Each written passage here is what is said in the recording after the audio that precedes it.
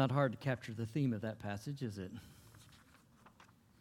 Let's pray. Father, we are so grateful for your love, and we're grateful for the chance to reflect that back to you as through music and glorify you because of your love for us, and enjoy it and walk in it and manifest it and just be able to sing it back to you. There's just something about music that moves our hearts, and we thank you for that. Father, we are so grateful to be here to declare your death and resurrection, the ultimate example of a God who loves us.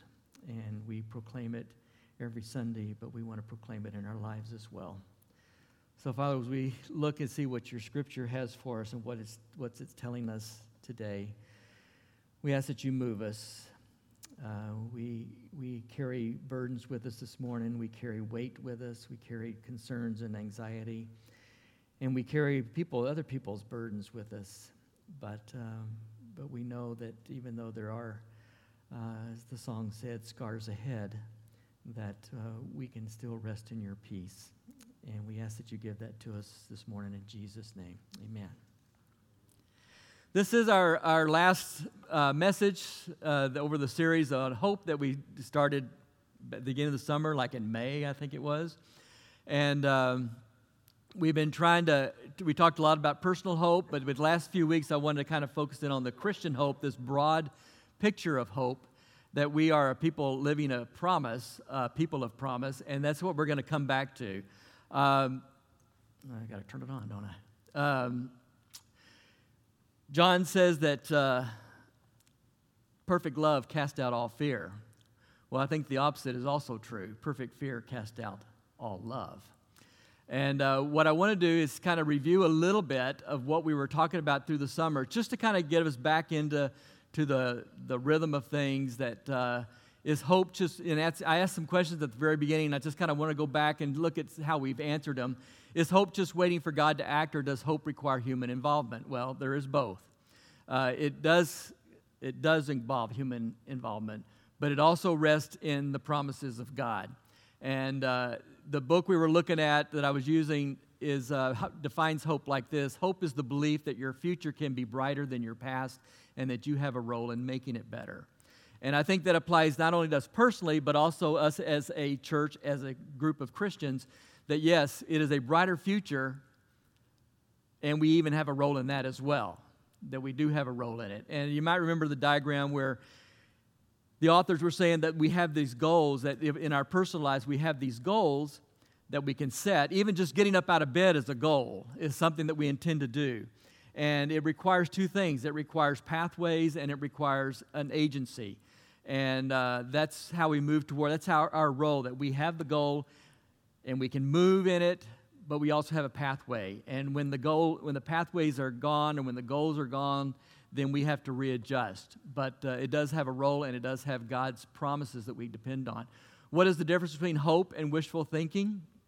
Well, hope, it means that we have this thing we can rest on, that it's not just keeping our fingers crossed, that there is something that God has told us that we can depend on, and it requires trust, which we will look at in a minute. What is hopelessness, and how does it manifest itself? It's they use, Hellman and Gwen use this diagram to explain what hopelessness looks like. It starts off with hope, but then when our goals are short-circuited or blocked in some way, our goals become blocked and we get kind of angry, we get rage, and then that will lead to despair when we are unable to adjust the goals or find alternate pathways to reach that goal. When those things are not available, we kind of end up in despair, and really ultimately apathy is the opposite of hope, where we just give up and don't do anything, and that can lead to a lot of things. Paul says three things remain: faith, hope, and love. How does hope relate to the other? I think they are related very intimately and intricately. Hope, when we ever see faith in the Bible, that's the best way we can do it, is translate it. But I would suggest that because of our culture and stuff, we've kind of taken the idea that faith just means believing a couple of doctrinal statements, of theological points, that we just believe these intellectually. But in the Bible, faith is not like that. Faith is trust. So if I were you and you're reading your Bible and you come across faith, just substitute the word trust in there, because that really captures what the Bible is getting at. So I believe that these things are related, that we trust God, we trust what He has said, we trust His promises, and doing that trust and plus our action brings hope. And I am convinced that faith and hope are necessary to be together in order for love to be manifested. In order for us to experience love and for us to do love, that faith and hope have to be related. This trust in God, trust in what He said, and that we have a brighter future that is brighter than our past. And then with that confidence, with that trust, then we are able to do love and we are able to experience love. And the other one, does hope really make a difference in how we live? And that leads us to today. This is what we're going to be talking about today. Does it make a difference in the way we live? As a people of hope, we function out of love, not fear. That's how we function as believers. Thanks to a need to sell a bunch of books, and as well as thanks to Hollywood and thanks to some sketchy theology, when we hear the word apocalypse or apocalyptic, we think things are really bad. We think tragedy. We think things are awful. And that's all you got to do is go ask Mr. Google to give me a list of movies, apocalyptic movies, and he'll give you a list. I wrote a few of them down. I Am Legend, you might remember. A Quiet Place, Living Dead, Planet of the Apes, The Hunger Games, Matrix, Interstellar, Blade Runner, The Terminator. The one thing that all these things have in common is that the future is going to be bad. And it's going to be real bad. In fact, it's going to be dystopian bad. Well, all of that is because they understand the word apocalypse. All that means, apocalypsis is the name of the book, is the Greek name of Revelation. All that means is to reveal. And what John has done in the book of Revelation is pull back a curtain to reveal things to us. That what we are seeing in the world, what we're seeing around us, is kind of is pulled back the curtain, is this cosmic war. This cosmic battle that we have made a mess of, and the world has made a mess, and the creation is a mess, and yes, things are bad, but that's not the end. The end is one of hope. The end is good, really good, utopian good. The end has the picture, and we have to see this in John, and I know Revelation is just a messy book, and it's really hard, and I had a professor in seminary who say, why are we taking things literally out of a book that's full of symbols? And that's a very good question. The book is full of symbols. And it's very hard to understand exactly what all these, especially when we're 2,000 years away from it, understand what the symbols are. But the symbol in the end of the book, to me, is pretty clear. And what we have is heaven and earth renewed, restored, and brought together as it was originally in the beginning. It is brought together, it is restored. He talks about the Jerusalem, which is a symbol of where God lives, is a symbol of where God reigns, and that Jerusalem is coming down to earth, meaning that God is going to rule the heavens and the earth. And He will rule with justice, He will rule with mercy, He will rule with love. He is not the fickle, stingy dictator in the clouds who's cranky and barking orders. He is, like we saw last week, the Heavenly Father. And that is good. He is not the fickle dictator who is barking orders. He is the Heavenly Father who is wiping away every tear from every eye. That's good news. That's the real apocalypse. That's the real revelation. That this is what we are moving toward. This is where we are going. And John examines this perfect love in chapter 4 that Laurel just read. And I think we need to discover and kind of look at ourselves. Do we operate out of fear or do we operate out of love? And I think just to give us a kind of an idea of what we're looking at, that maybe do some self-evaluation, and I may be stepping on some toes here, But for example, if you are obsessed with the end times, and you have this idea of the end times, and you're so obsessed with it that you know it's going to be dystopian, and so it's going to be horrible, so you buy pounds and pounds and pounds of food, you may be operating out of fear and not love. If you see the end times is coming, and so you're buying more guns and building more walls, then you might be operating out of fear and not love. When you look at your moral and ethical standards in your life, are you doing this because you do fear punishment, like John says, or are you doing it out of love? We were talking about traffic laws. When I'm driving down the highway and a cop is behind me, I make sure I'm driving the speed limit. That's law. If I'm driving down the highway and my wife is with me, I keep the speed limit because I love her. That's the difference. Are we doing it because we're afraid to get a ticket out of punishment, or do we do it out of love? If you are keeping your moral behavior and your ethical standards and you see anybody who is different than that, as whether it's gender or race or sexuality or sexual orientation or any believes different or political persuasion, whatever those are, and you see them as ugly and demonic and evil and a threat and horrible and you want to get rid of them, you're operating out of fear, not out of love. That's the difference. If you are anxious for your safety and you see the outside world as a threat and nothing but a threat, and so you want to insulate yourself, you may be operating out of fear and not love.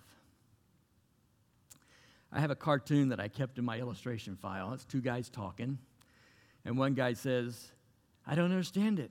I have spent my entire life pointing people to Jesus." And the other guy says, "Well, you're using the wrong finger." I asked my wife if I should tell that or not. She said, "Be careful." But you get the idea that we are talking about the gospel and we are using fear instead of love. We are operating out of fear instead of love. The true apocalyptic vision is one of hope. That's John's vision. Not a dictator, but one who wipes away tears.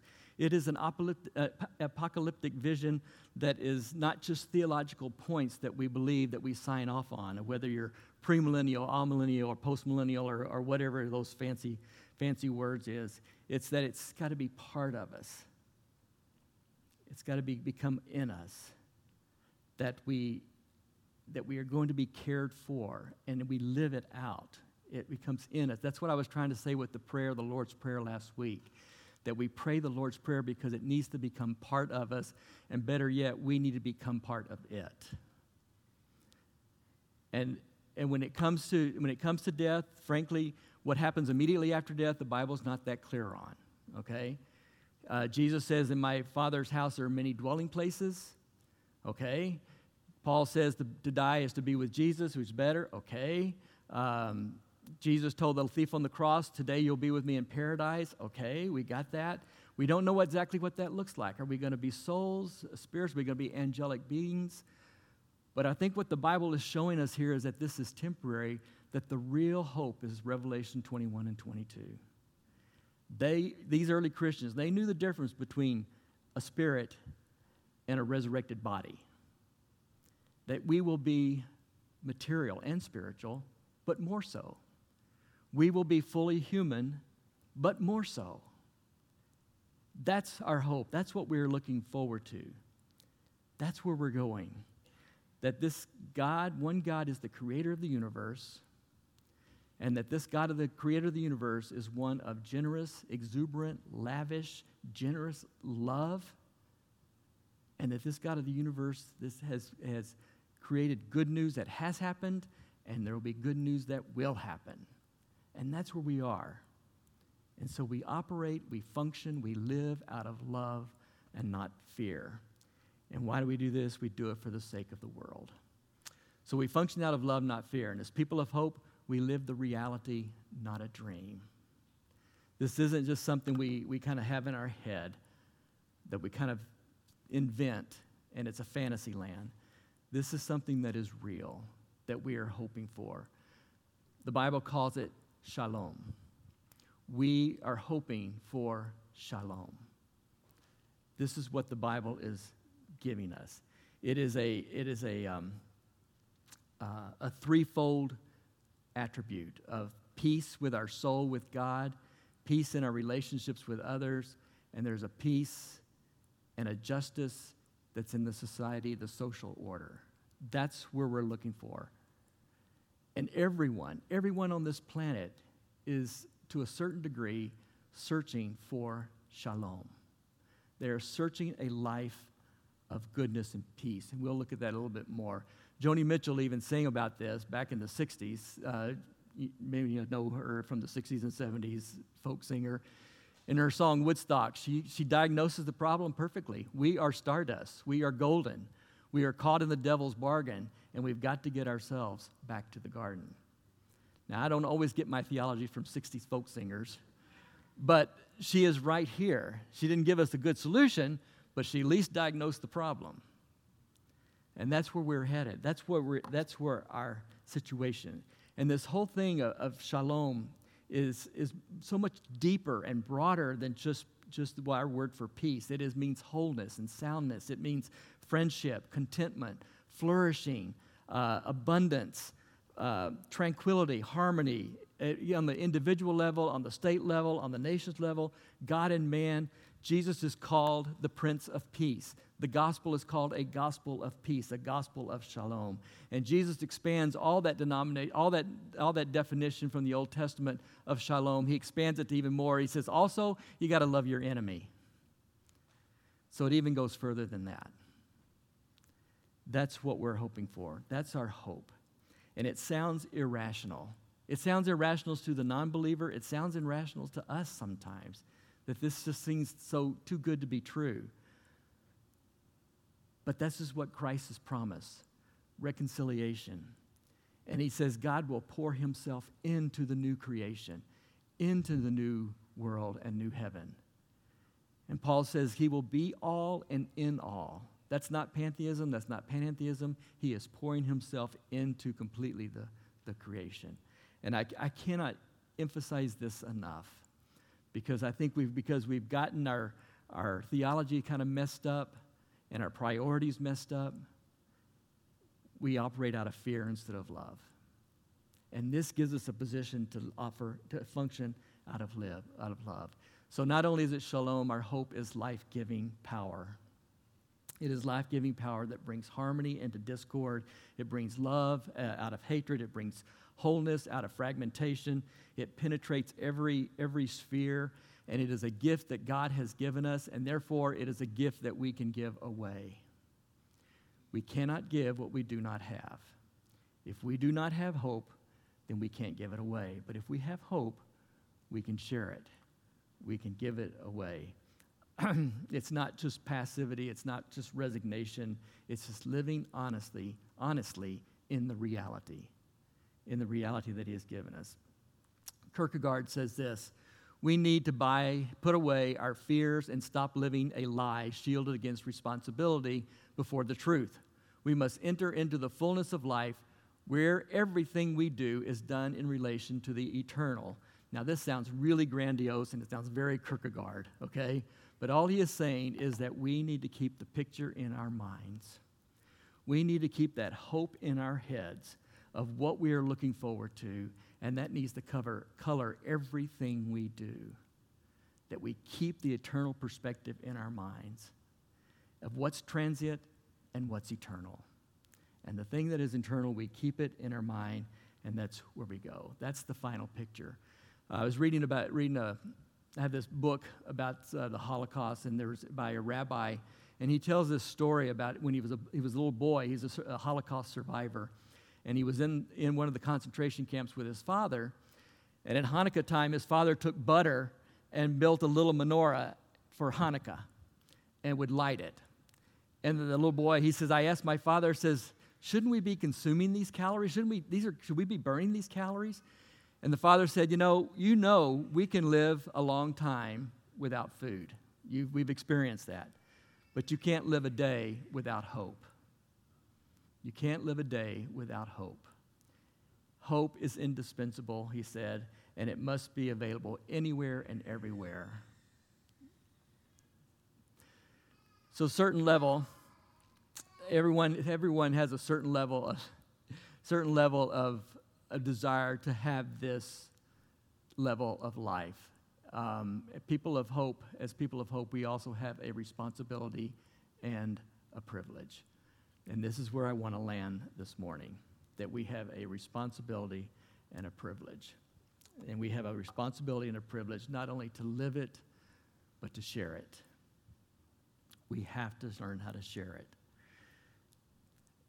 I mentioned the Lord's Prayer last week and about how we kind of come in through the back door sometimes through the kitchen, and we go through the kitchen and we go through the salad bar and stuff till we finally meet the host, and that's all fine. The host is just glad we're there, but it's so much better if we meet the host first. And we meet him first, and we realize he is a heavenly Father. And then once we know this is Heavenly Father, he is worthy of the worship that we give him. And then he is worthy to ask that his kingdom will come and his will be done on earth as it is in heaven. And then we can get to our needs of forgiveness and daily bread and protecting us from evil, and it becomes part of us, but we do need to share it. So what do non-believers need from us? First, they need genuine friendship. If we are operating out of love, they need genuine friendship and know that we're not just on some marketing scheme and we're just trying to close the sale. They want genuine friendship. We talk about loving our neighbor in the abstract, but we need to start loving them in the particular, in the specific, to learn to ask questions. We need to learn, and you may take this wrongly, but we need to learn how to doubt well, that we don't have all the answers, that we need to learn how to say, yeah, I'm not so sure about this, but this is what I think. We need to learn how to listen better, and we need to learn how to be humble about what we do not know. We don't know everything. A lot of it we do take by faith, and there's a lot of answers we just do not have. And we start to ask those questions about them, and we start to enter their world, and then they will enter into our world. And then we can share why we feel like Jesus Christ is the most compelling and exciting person who ever lived on the planet. And then maybe we can ask some questions and answer questions or not answer questions. But genuine friendship, not a marketing technique. They need to know that the universe was created with meaning and purpose. And I'm not talking about necessarily six-day creationism. I'm just talking about just that the universe is meaning and purpose. It has meaning, purpose. That there is this miraculous tenacity of life. There is this absurd variety of life on the planet. And this tells me that there's something behind this, that there is some sort of motivation, some kind of force behind this creation. There's something else here, that there is this purposeful pattern, a purposeful movement in this, and that there are these intangibles that we don't know about, we can't touch, and they exist, and we know they exist, but we can't say, oh, that's love or that's faith. We know they exist. And that tells me something, that this universe was created with a purpose, with meaning and purpose. And they need to know that love is the significant, powerful force in this universe. It is powerful. It is significant. It is important.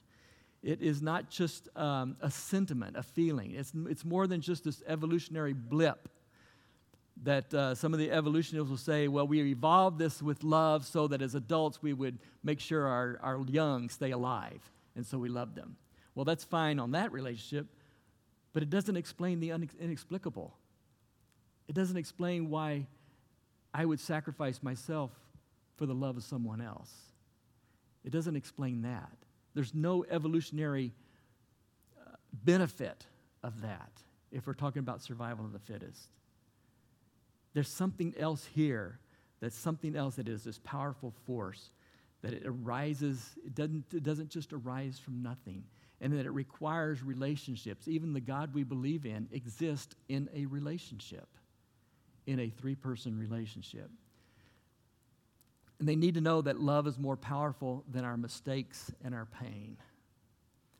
This is the only solution we can look at. The biblical story tells us why we're in this mess. It tells us the truth about humanity. It tells us the truth about the world, that it is broken and that it is unavoidable, and that we choose poorly again and again and again.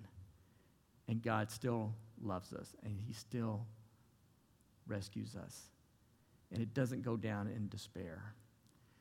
And they need to know that Jesus will reign with mercy and justice and love.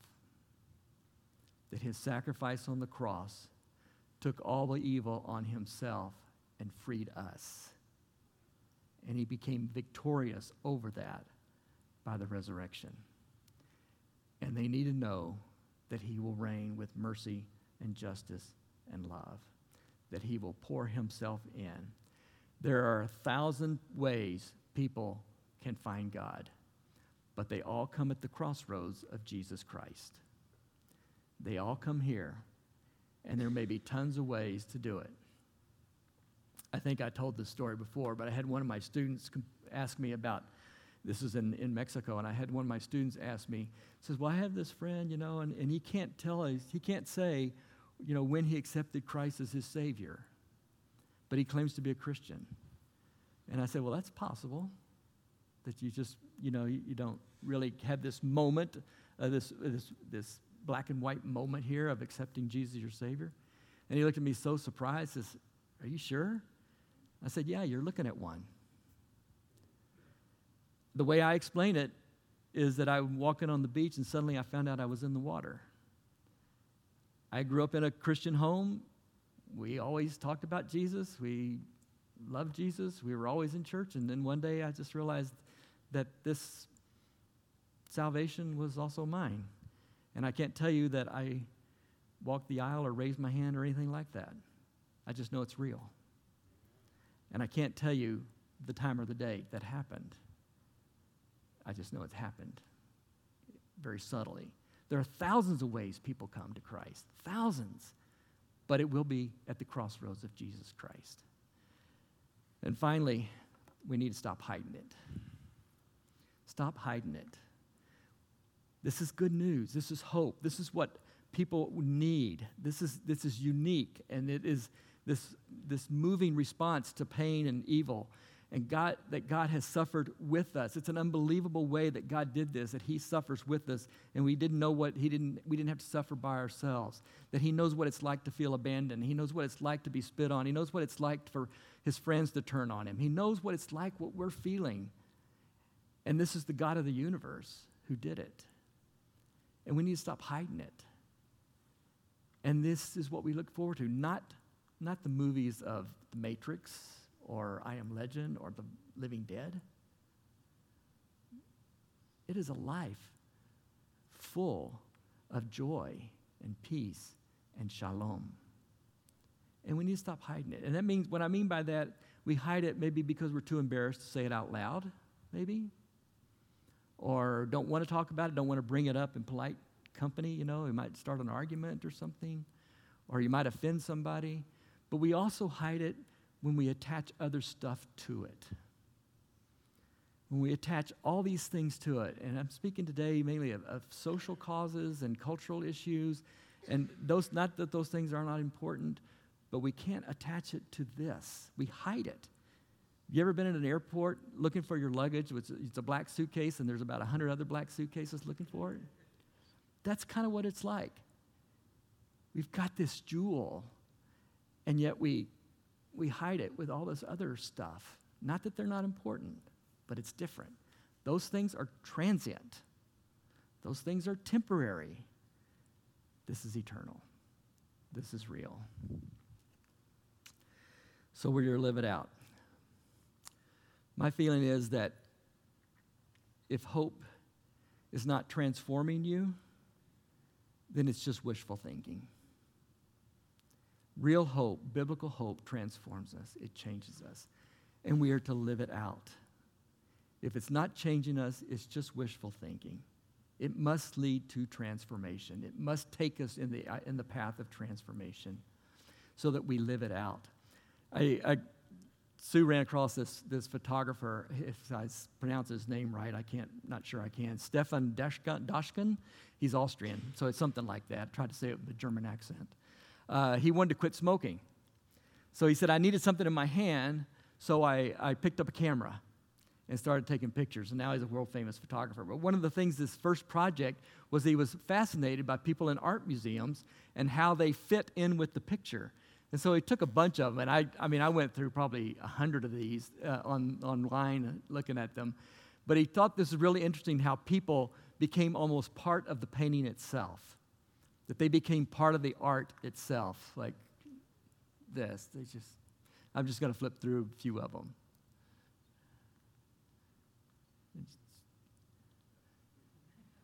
I like that one. And I like this one too. This one lady, she almost, I'm assuming this is the dedication of Jesus in the temple. And the lady at the bottom looks like she's just one of the spectators, one of the people who came to see it. And I thought, what a great illustration of what this is like. That we have this painting of what we're looking forward to, our hope. We have this painting. And we are to become part of the painting. We become part of the picture. And that's how we live our life. That we live our life as almost a reflection of already part of the picture that we are looking at. And there's really something really attractive to that. It's something that's really, really attractive. This isn't just mind tricks that we're playing with wishes. This is saying that hope wins. That Jesus wins. And we are to announce it. This great mystery of God's salvation for all peoples, for all nations. We joyfully announce it. And yeah, some people will rejoice with us. Some people will just be indifferent. Some people will be hostile. Not everybody will receive it, but we still got to tell it. We still got to share it of why Jesus is so compelling for us. That is the fruit. Shalom will not come any other way to these people unless we tell them, unless we live it and we share it. Our hope must lead to transformation, or it's just wishful thinking. We see the painting, we become part of it. Let's pray.